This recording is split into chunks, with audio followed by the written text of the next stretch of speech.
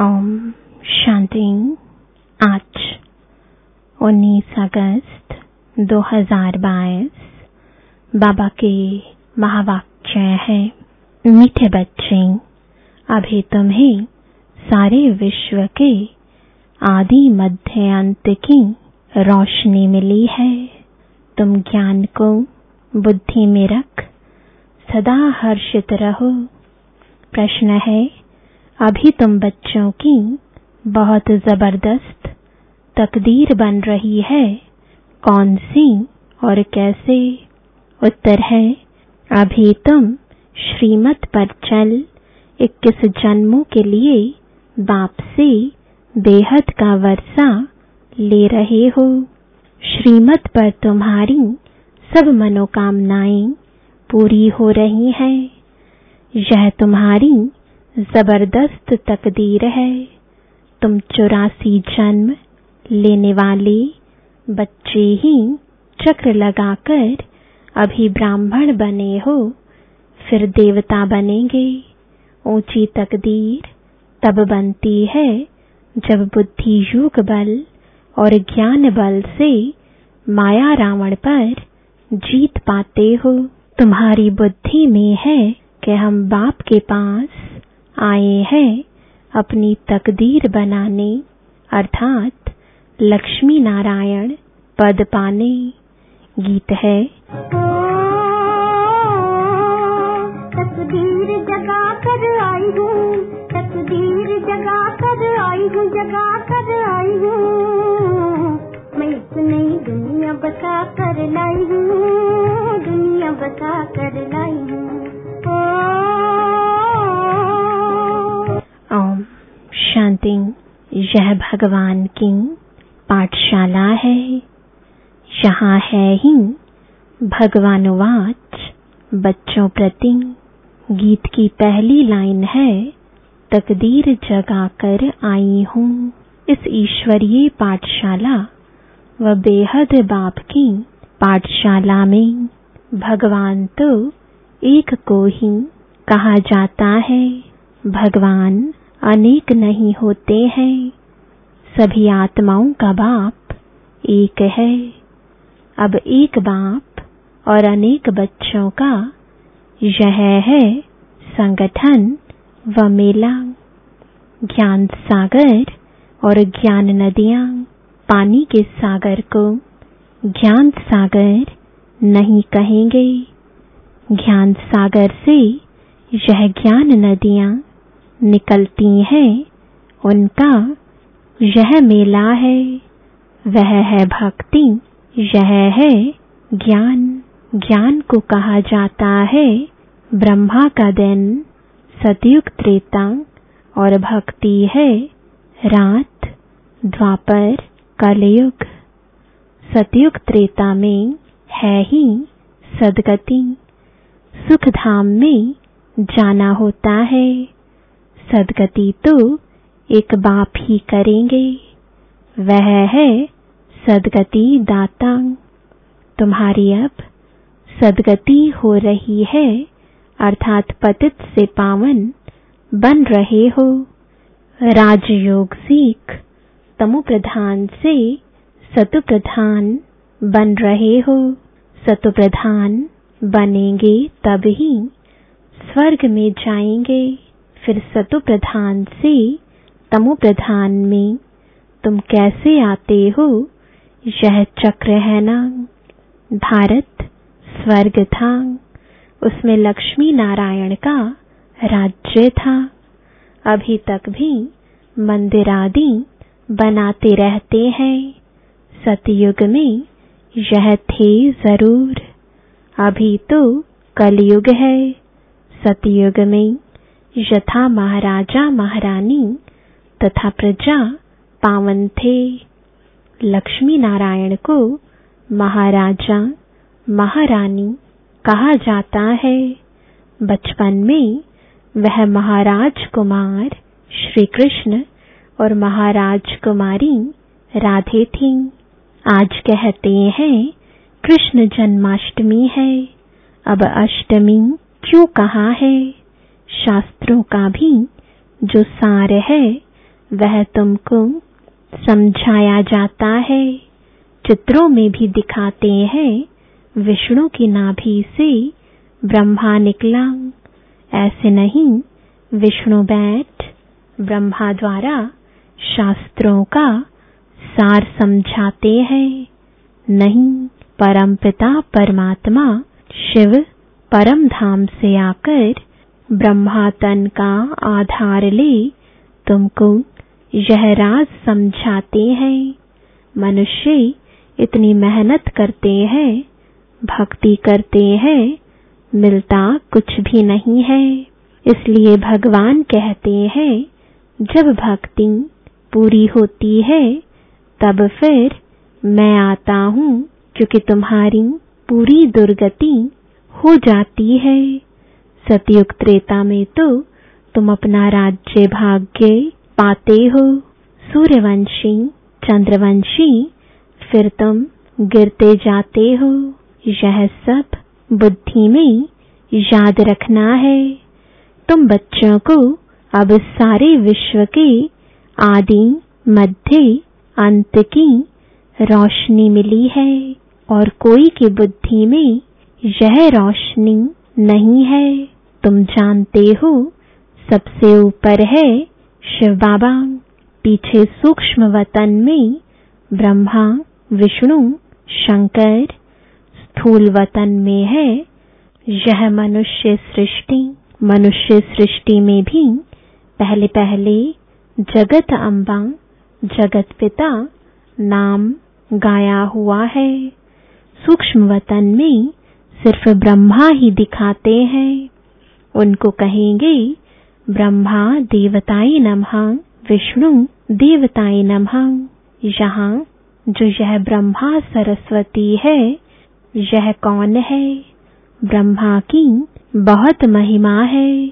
ब्रह्मा की बेटी तो तुम भी हो। प्रजापिता तो जरूर यहाँ होगा, सूक्ष्म वतन में तो नहीं होगा। बाप को प्रजापिता द्वारा ही ज्ञान देना है।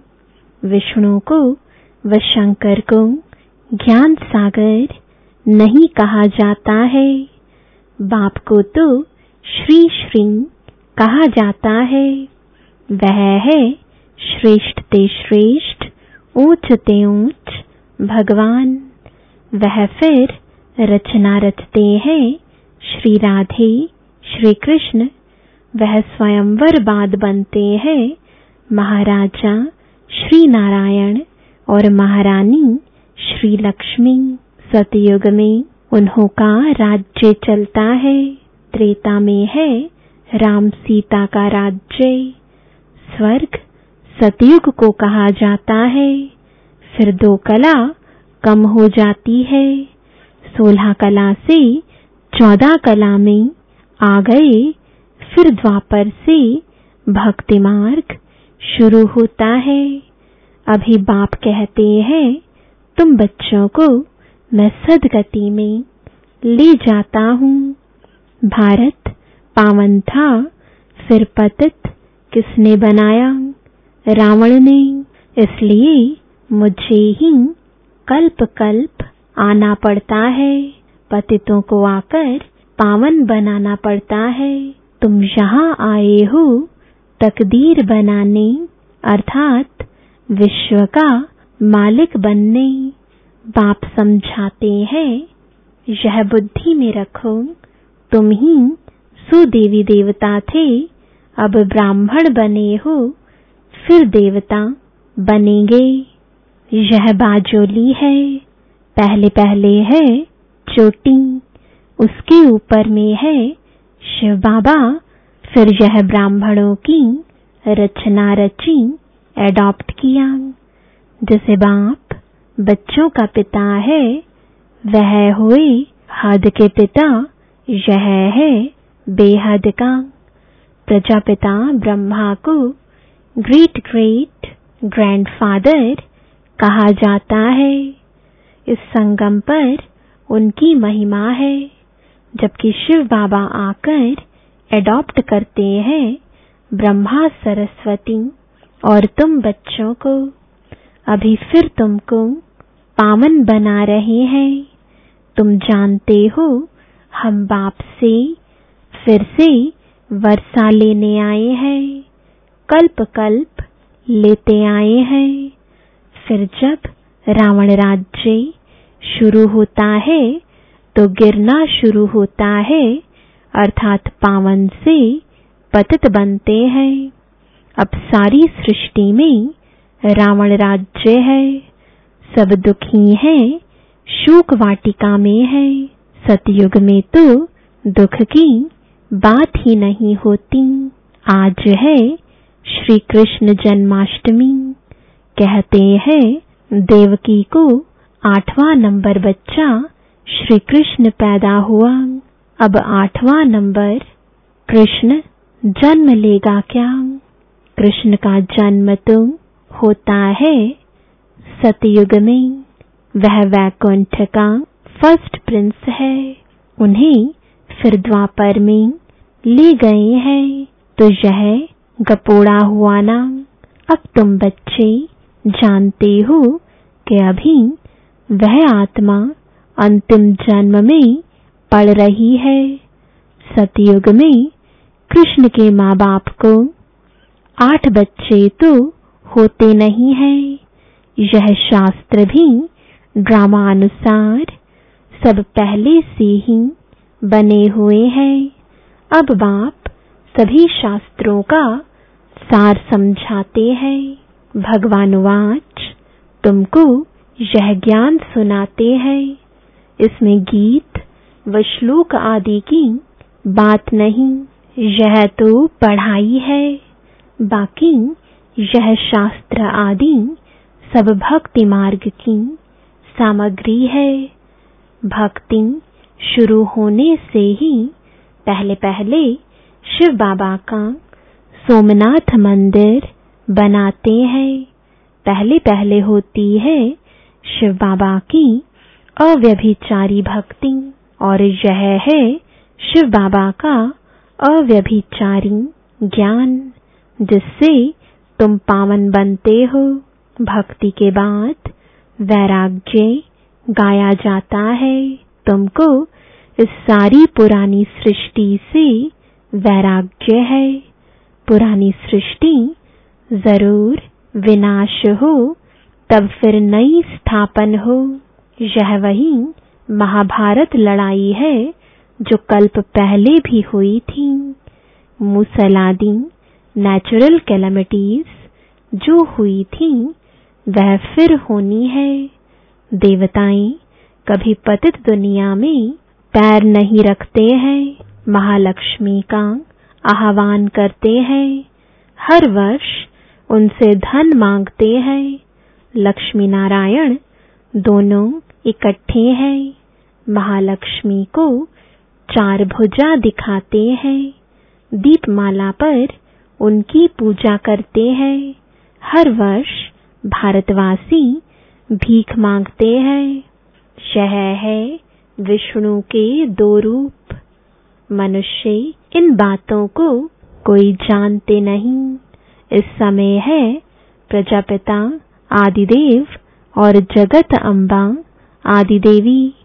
अभी श्रीमत पर तुम्हारी सब मनोकामनाएं पूर्ण होती हैं।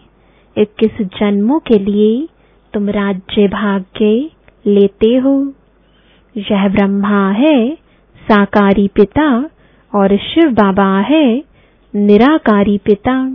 वर्षा तुमको उनसे मिलना है। वह है स्वर्ग का रचयिता।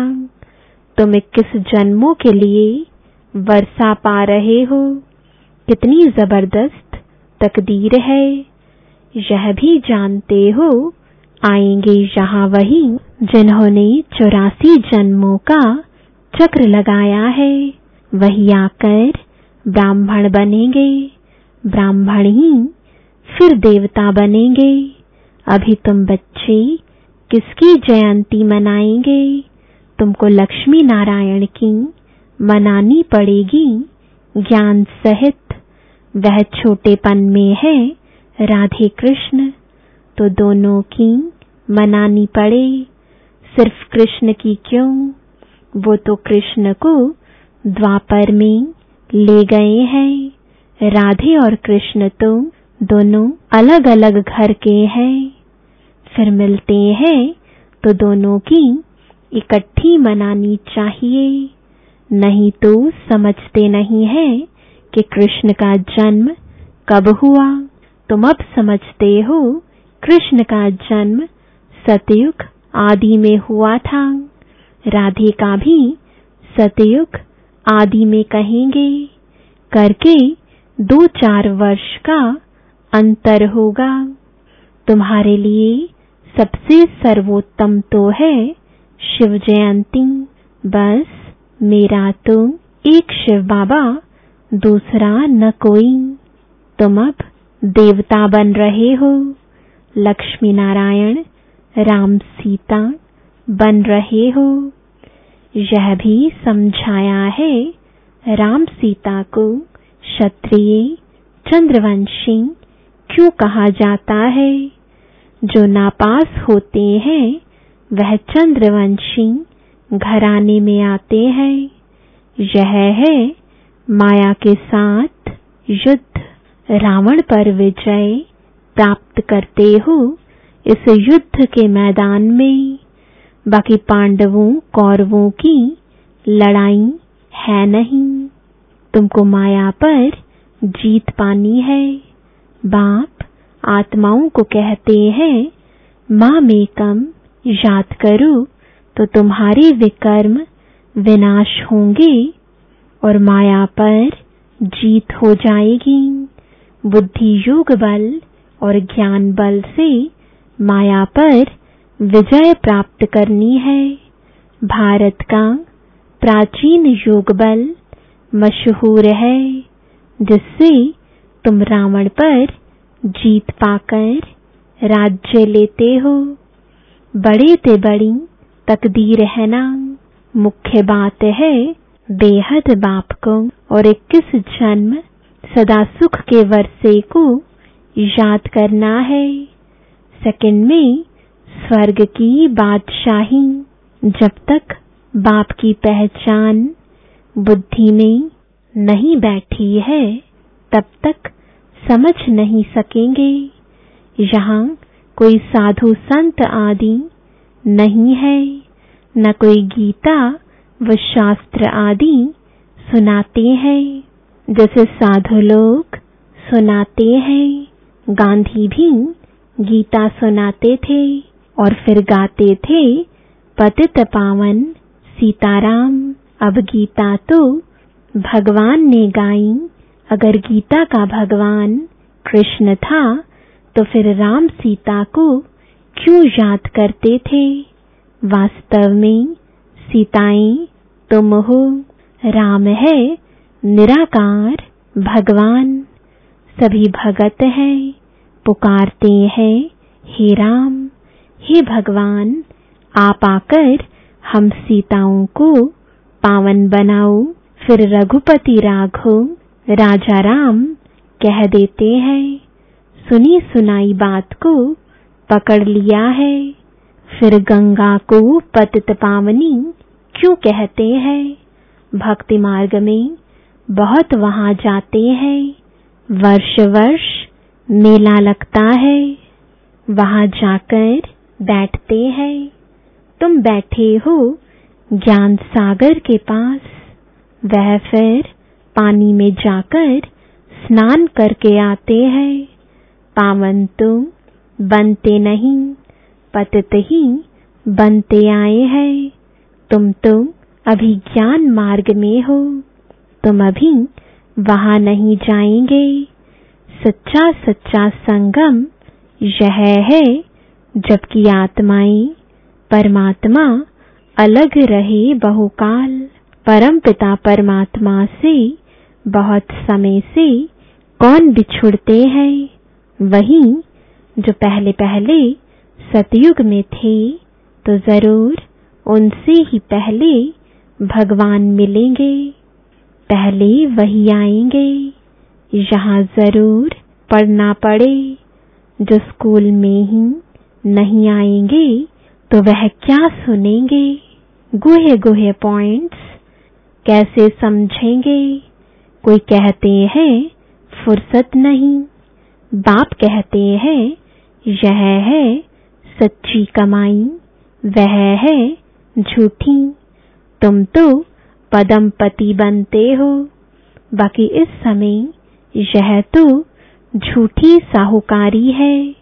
भल कितने भी लखपति करोड़पति है, गवर्नमेंट भी उनसे कर्जा लेती है, परंतु है तो सब झूठी माया, झूठा सब संसार। बाप बैठ समझाते हैं, बच्चे तुमको कितना साहूकार बनाता हूँ। अभी रावण ने तुमको कितना दुखी बना दिया है, अब उन पर जीत पानी है। लड़ाई की कोई बात नहीं, लड़ाई से विश्व का मालिक नहीं बन सकते। तुम योग बल से विश्व का मालिक बनते हो। योग सिखलाते हैं बाप, इनकी आत्मा भी सीखती है।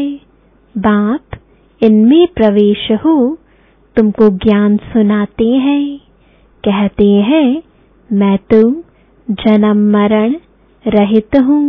बाप बेहद का बाप है, तो बेहद का राज समझाते हैं कि तुमसे माया ने क्या क्या करवाया है। तुम 5 भूतों के वश होते गए हो, क्या हाल हो गया है। तुम कितने धनवान थे, भक्ति मार्ग में फालतू खर्चा करते करते अब तुम्हारी क्या हालत हो गई है। अब भक्ति के बाद भगवान आकर स्वर्ग की बादशाही देते हैं, इसलिए सद्गति करने बाप को ही आना पड़ता है। अच्छा, मीठे मीठे सिकिलदे बच्चों प्रति माता पिता बाप दादा का याद प्यार और गुड मॉर्निंग। रूहानी बाप की रूहानी बच्चों को नमस्ते, रूहानी बच्चों की रूहानी बाप दादा को गुड मॉर्निंग और नमस्ते। धारणा के लिए मुख्य सार है, पहला, पद्मा पदमपति बनने के लिए सच्ची कमाई करनी है। पढ़ाई में समय का बहाना नहीं देना है। ऐसे नहीं पढ़ाई के लिए फुर्सत नहीं, रोज पढ़ना जरूर है। दूसरा, एक बाप की अव्यभिचारी याद में रहे आत्मा को सतो प्रधान बनाना है। मेरा तो एक शिव बाबा, दूसरा न कोई, यही पाठ पक्का करना है। वरदान है, सदा एक बाप के स्नेह में समाये हुए, सर्व प्राप्तियों में संपन्न और संतुष्ट भव। जो बच्चे सदा एक बाप के स्नेह में समाये हुए हैं, बाप उनसे जुदा नहीं और वे बाप से जुदा नहीं। हर समय बाप के स्नेह के रिटर्न में सर्व प्राप्तियों से संपन्न और संतुष्ट रहते हैं, इसलिए उन्हें और किसी भी प्रकार का सहारा आकर्षित नहीं कर सकता। स्नेह में समाई हुई आत्माएं सदा सर्व प्राप्ति संपन्न होने के कारण सहज ही एक बाप दूसरा न कोई इस अनुभूति में रहती है। समाई हुई आत्माओं के लिए एक बाप ही संसार है। स्लोगन है, हद के मान शान के पीछे दौड़ लगाने के बजाय स्वमान में रहना ही श्रेष्ठ शान है। ओम शांति।